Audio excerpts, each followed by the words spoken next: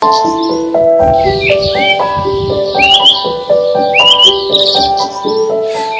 morning. Isn't it awesome to be together in one service?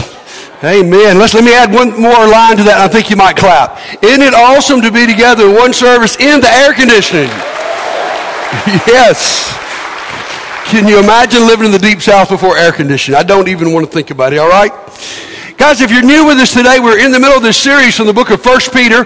Go ahead and take 1 Peter out if you have your journal, or if you have your phone, or your Bible. And we're in this series called Holy Living in a Hostile Culture, in a Hostile World. And the thing that happens is that Peter says that we're foreigners. And he's saying to us today, someone is watching you. You ever been watched? You ever been in a situation where someone was just sort of keeping up with you and made you a little bit uncomfortable? Maybe you've been to a foreign country, sort of like Peter's talking about, and you go in there as an American, they watch you.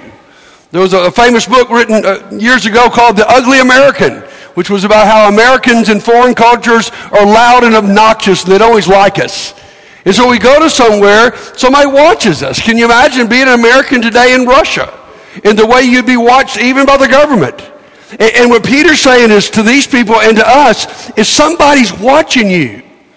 Now, the best advice I've ever received from this was when I was 19 years old. It was my first ministry job. I was a youth minister my sophomore year in Northport, and we had this older man come preach for a while. He's a really wonderful man named John T. Smithson Jr. And after the meeting, he was really sweet to me, and he gave me a Bible. And then he said to me, he said, "Young man, I want you to know that everybody in this church watches everything you do." That made sense to me. I was pretty cool, pretty good looking. I mean, just, sorry about that. They didn't even think that then. And then he said, everybody watches every move you take.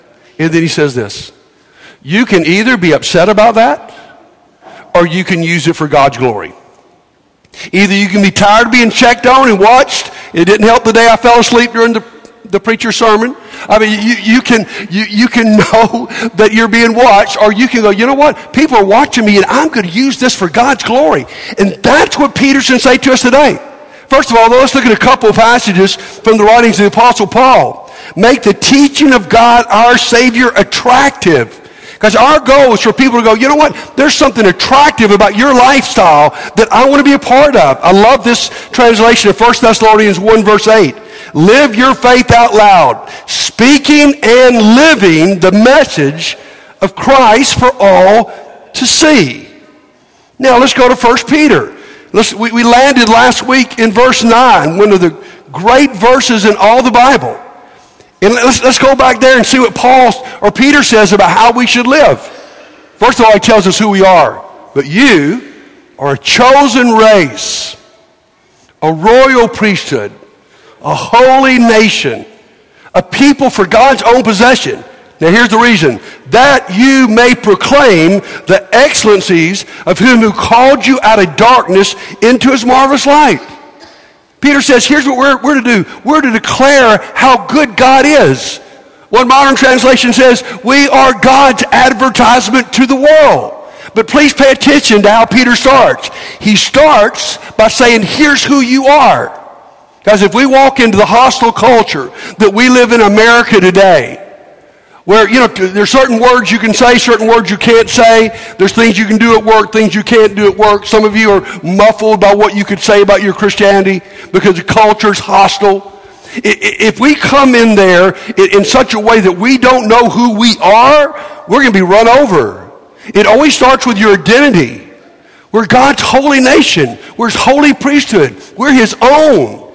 And out of that identity, we can be bold. I remember reading a book about marriage years ago, one of the best books I've ever read, called The Marriage Builder. And he said one of the biggest problems in marriage is often we come in marriage expecting the other person to meet all of our needs. And when they don't, we get in these terrible cycles. The truth is there's nobody on the face of this earth who can meet all your needs. And if you're looking for that, you're going to be disappointed. But here's what the book said. What I need to do as the husband is I need to first of all have my security and significance in Jesus Christ. And what my wife must do is have her security and significance in Jesus Christ. And out of that identity, she can love me even when I'm not who I ought to be. And I can love her even when she's not who she ought to be. And so the love never stops. And what Peter's saying to us is we can only make the gospel attractive, first of all, guys, if we know exactly who we are. So, when we do that, we can live out loud, and that's what we're talking about today, and eventually we can speak out loud.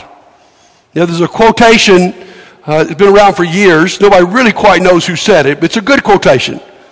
Preach the gospel at all times.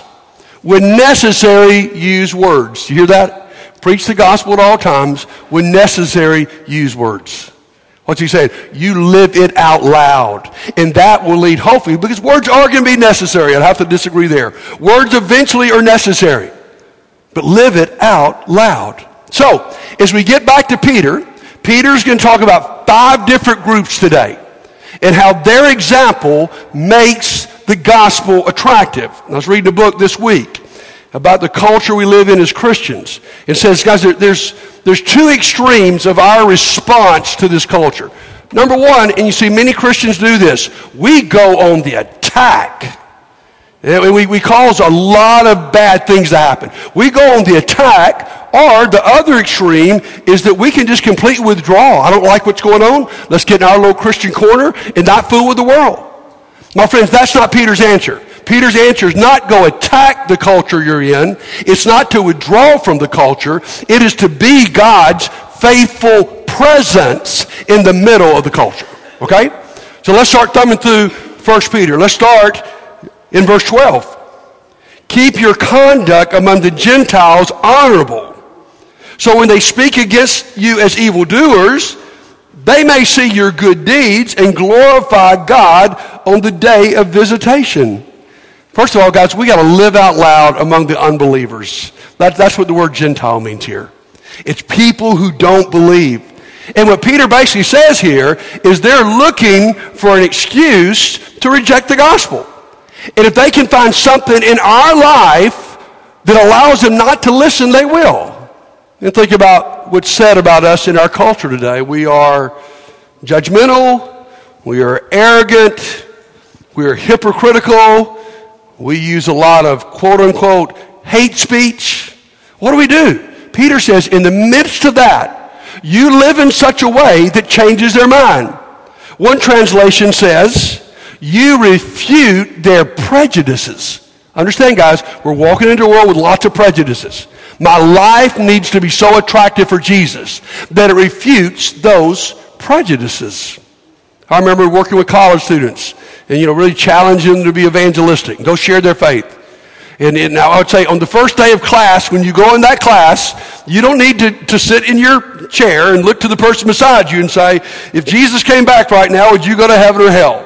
That doesn't need to be your first lines. In fact, your first lines don't even need to be about Jesus. You need to walk in that classroom and be the kindest person there. You need to be helpful to somebody who's struggling in the class. If you're in the study group, you be the person who shows up and makes it happen.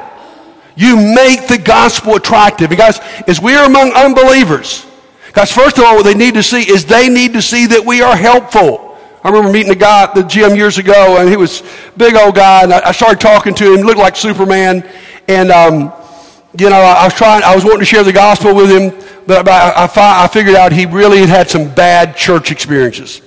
He had bad experiences with Christians. So I didn't need to say, but I found out he was living with his girlfriend, but I found out with his previous girlfriend, he'd had a child. And he begins to share with me, and the more I get to know him, he's sharing his frustrations about having this child, but because of rights in Alabama for a dad who wasn't married, he can't see his kid in Birmingham. So I decided my first step with Brandon was not I needed to get him to church. He did come later. My first step with Brandon was not to share the gospel. I later did. My first step was I needed to help him get a lawyer in Birmingham so he could see his child. Because that's how we make the gospel attractive. We're kind. We're gentle with people. We have a peace in the middle of craziness that they don't see anywhere else. So that's our first challenge among unbelievers. Go down to verse 13. This will really challenge us about being citizens.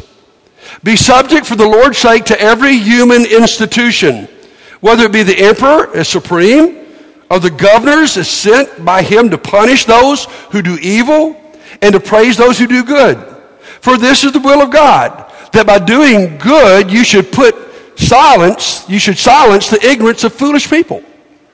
Live as people who are free, not using your freedom as a cover-up for evil, but living as servants of God.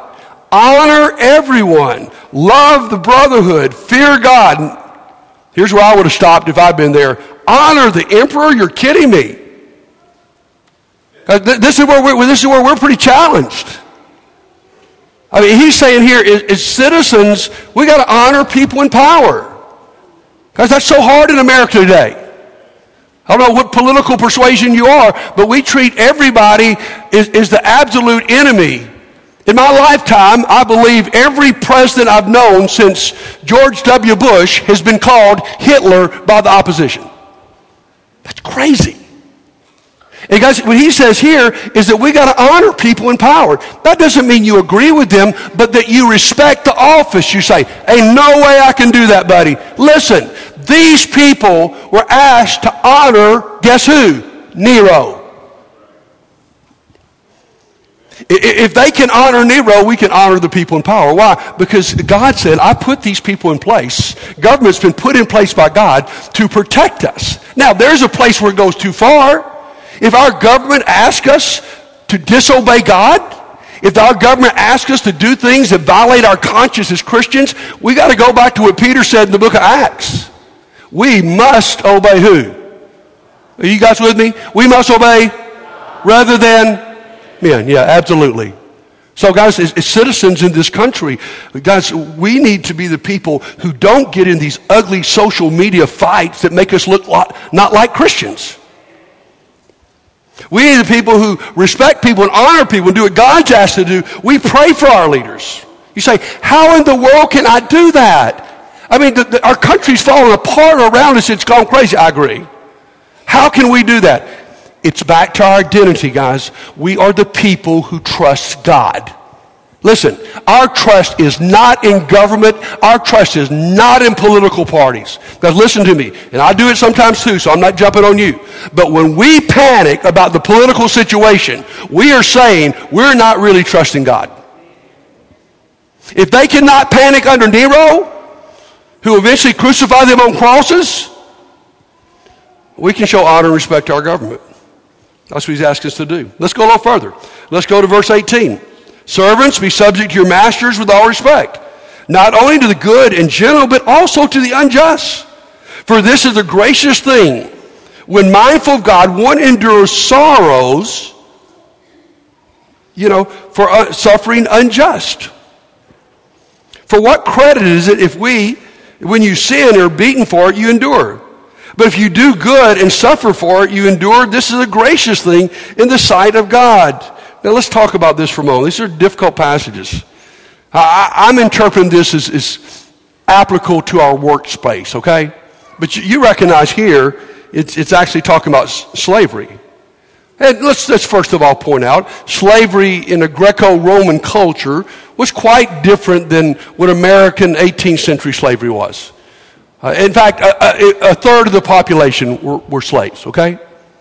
But that doesn't mean it wasn't evil. It's evil for any man to own another person, okay? And in the long term, the gospel will destroy slavery. But right now, Peter says, in your situation, you need to live as someone who makes the gospel attractive. How can we do that? Because our identity and trust is in God. Now listen to this next line.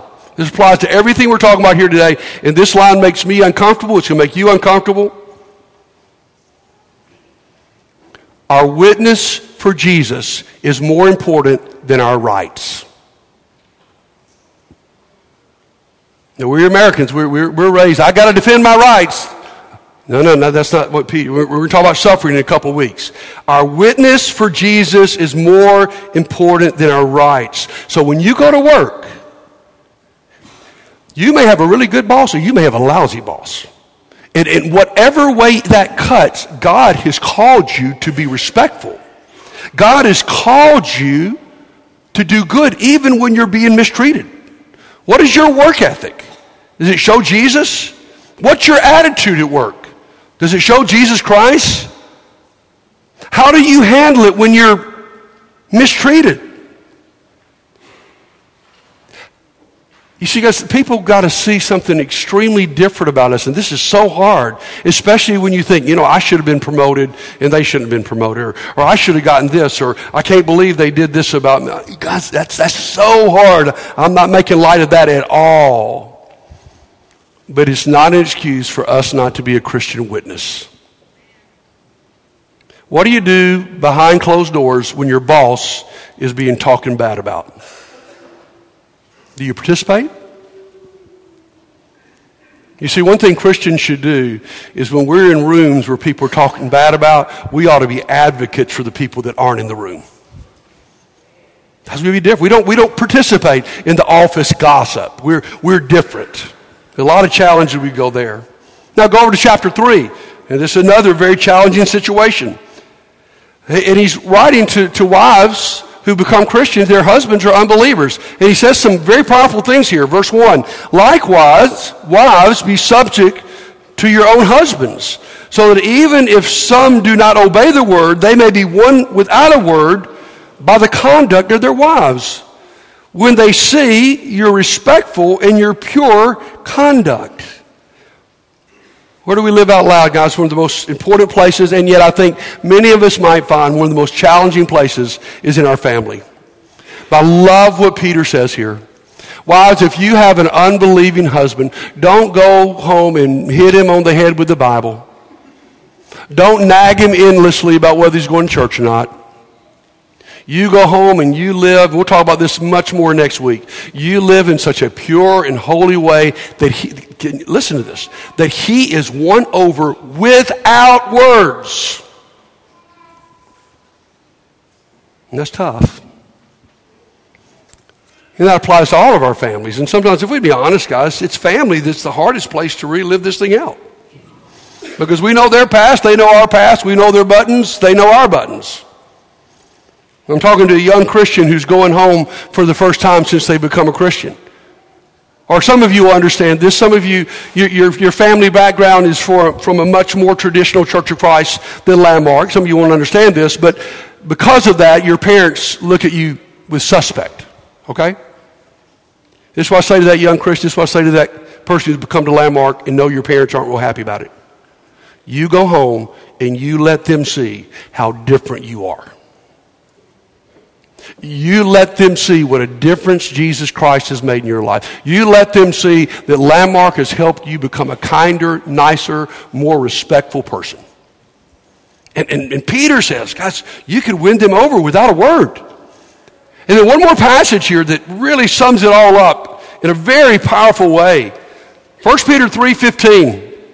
But in your hearts, honor Christ the Lord as holy, always being prepared to make a defense to anyone who asks you for a reason for the hope that's in you.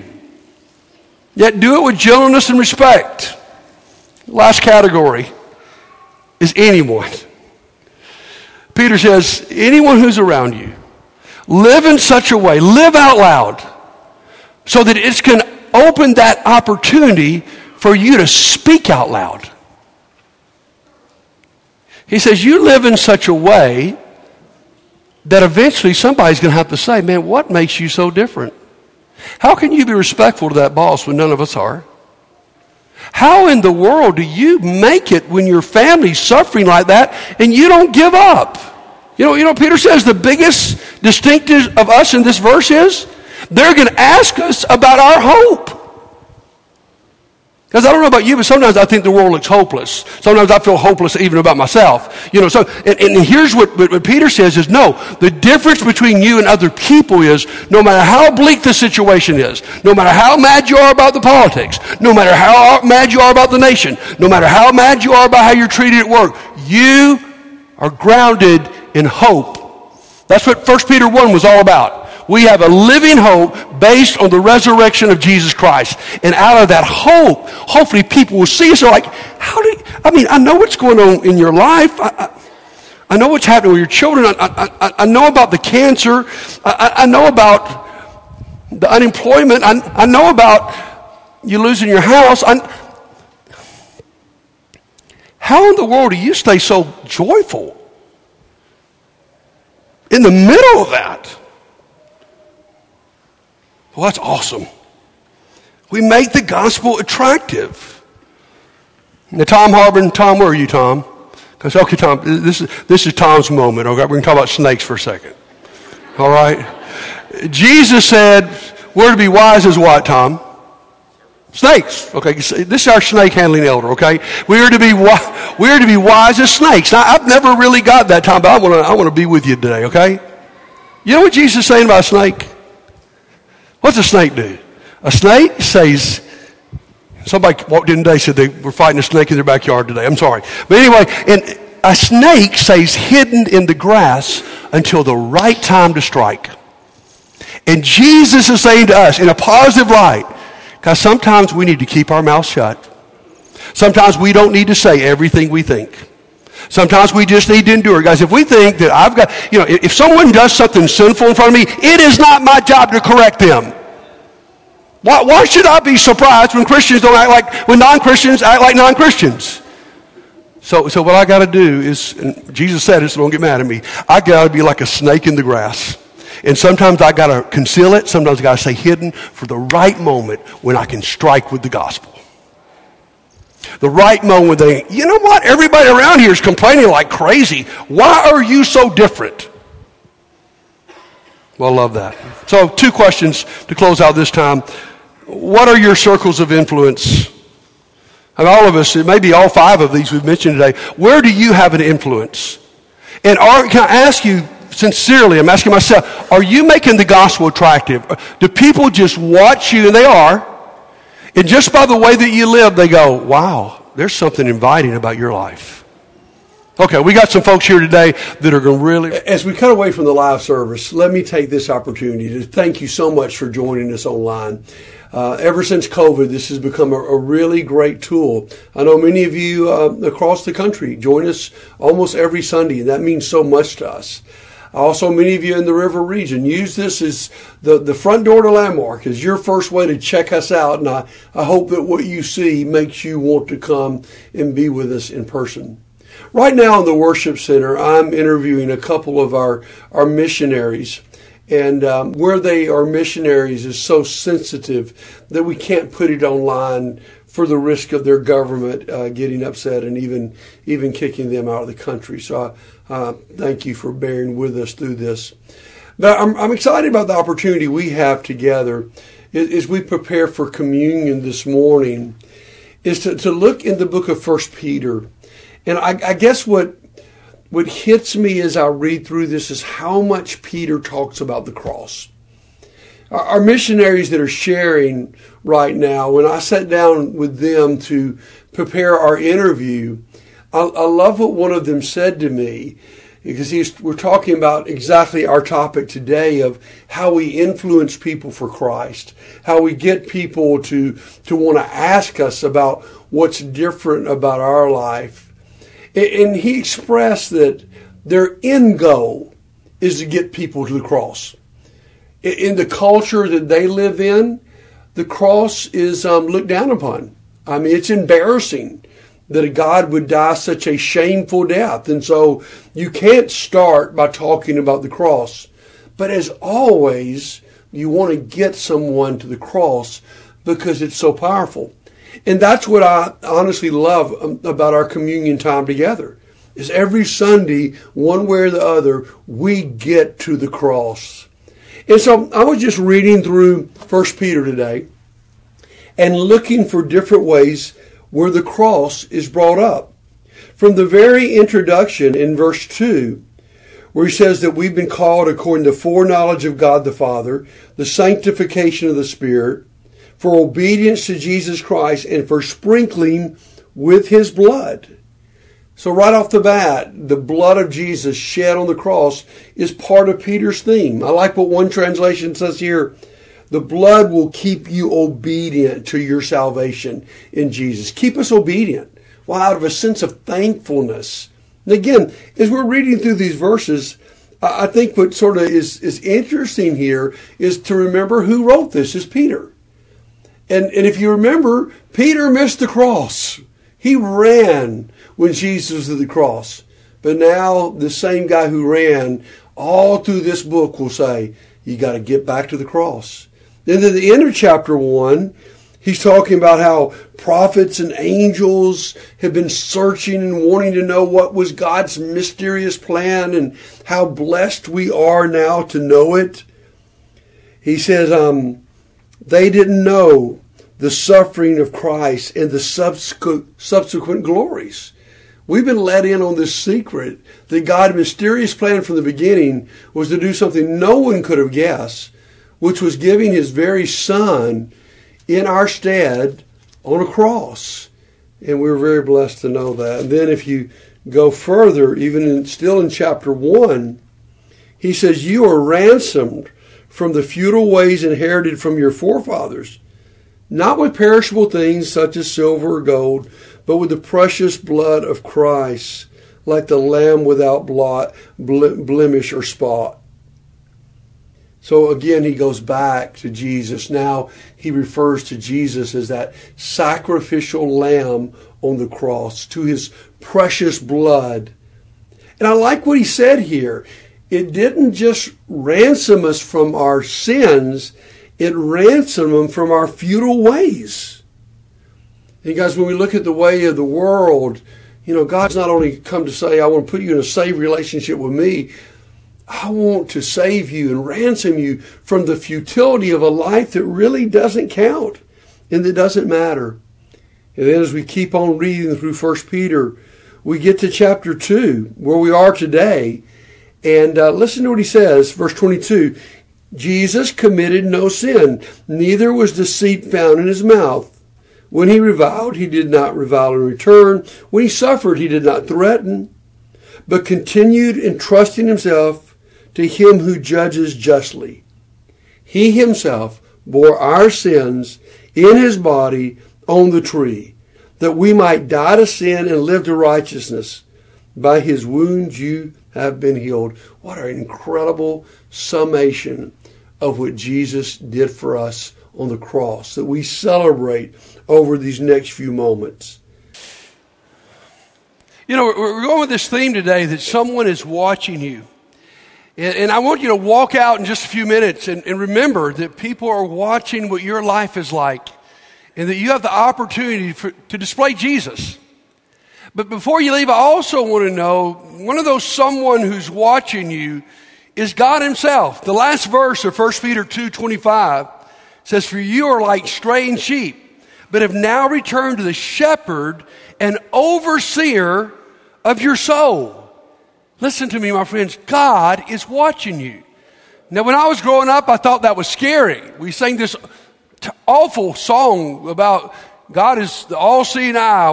In the chorus was watching you, watching you, watching you. And it was to scare us. And God's watching me. No, that's not the way Scripture uses that. God is watching you. And God's not watching you somehow trying to find a way to catch you. God's watching you seeking to keep you. God's watching you seeking to empower you. And so as you walk away from this place, I want you to walk away knowing the presence of God is with you. You're not by yourself. We can't do this on our own. God's going to be the one who opens doors. It's the Holy Spirit's going to be the one who empowers us. And so we're about to sing what we call a song of invitation. In our church, this is a time of great openness. And this morning, I would invite you, if you're living in a very hostile situation and you need some help, very negative situation, maybe at work or home or community, and you need us to pray for you about you being a light in that. If today you know that your life has not really been that different and it's not made the gospel attractive and you'd like to repent, because the worst thing that hurts our cause is hypocrisy. And you want to come before God today and say, man, I want my life to become attractive. Or maybe in your family or the people around you or people in this church have made the gospel so attractive that you've heard the good news of Jesus Christ. And today you are ready to surrender your life to Him and to be buried in baptism and be resurrected to a brand new life. Please meet us up here as we all stand and sing together.